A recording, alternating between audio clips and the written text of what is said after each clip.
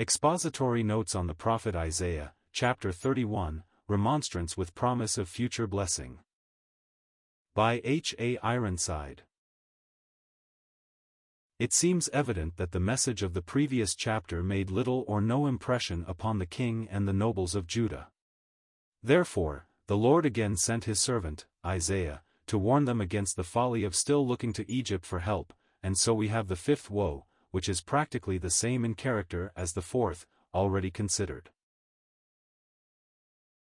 Woe to them that go down to Egypt for help, and stay on horses, and trust in chariots, because they are many, and in horsemen, because they are very strong, but they look not unto the Holy One of Israel, neither seek the Lord. Yet he also is wise, and will bring evil, and will not call back his words, but will arise against the house of the evildoers, and against the help of them that work iniquity. Verses 1, 2.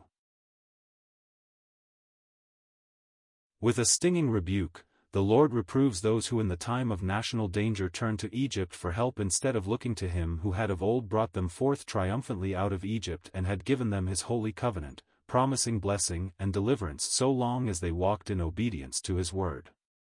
This they failed to do, and so when emergencies arose, they sought help from that power which had formerly enslaved them, and which, as we know, speaks to us typically of the world from which Christ delivered us by giving himself for us on the cross.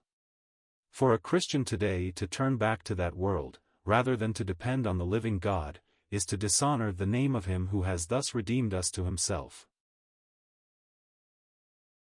He has promised never to fail the soul that trusts him, but we all know how easy it is to forget this when difficulties arise which seem to put us in jeopardy, and so in our desperation we seek help where it is not to be found instead of turning directly to him who has said, "I will never leave thee, nor forsake thee."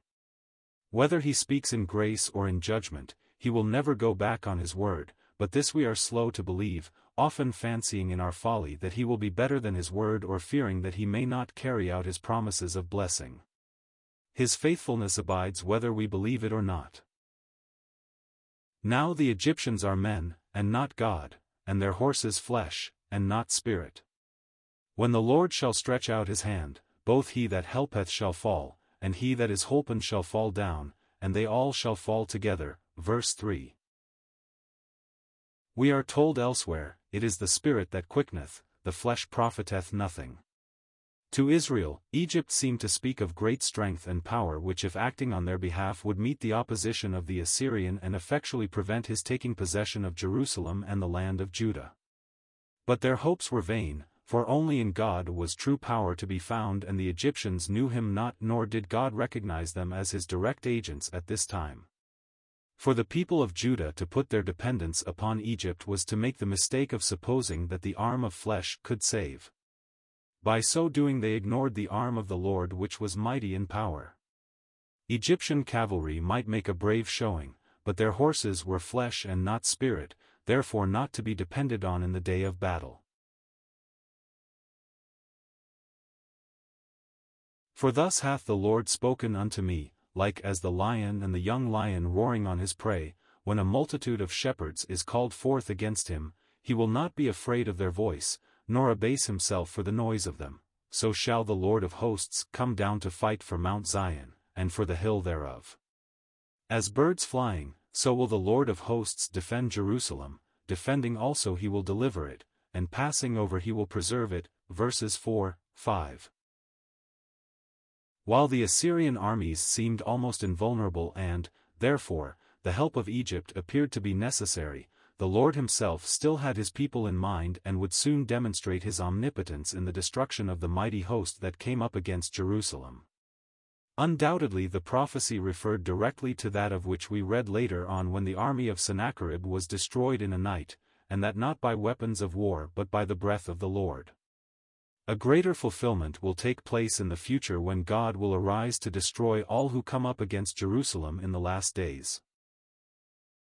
The hosts of all nations will, as we know, be gathered together against that devoted city, but when it appears as though all hope is gone, the Lord will arise in his might and go forth to fight against them as when he fought in the day of battle.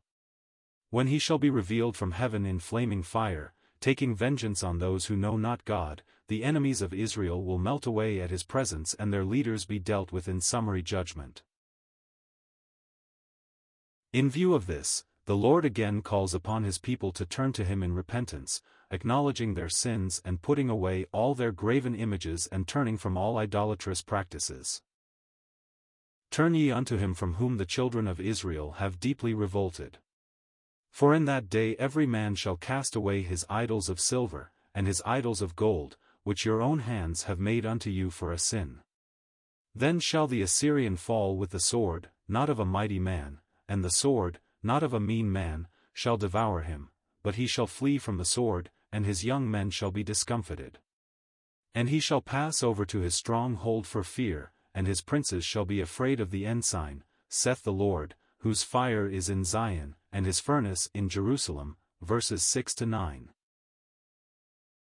When Judah shall thus turn to the Lord and do works meet for repentance by cleansing the land of all their evil practices, God himself will act on their behalf, and the enemy whose power they dreaded will become subservient to them, recognizing them as the chosen of the Lord. Instead of hating or despising them and seeking their ruin, the Gentile powers will acknowledge them as the favored of the Lord and will seek their favor, as many other scriptures testify.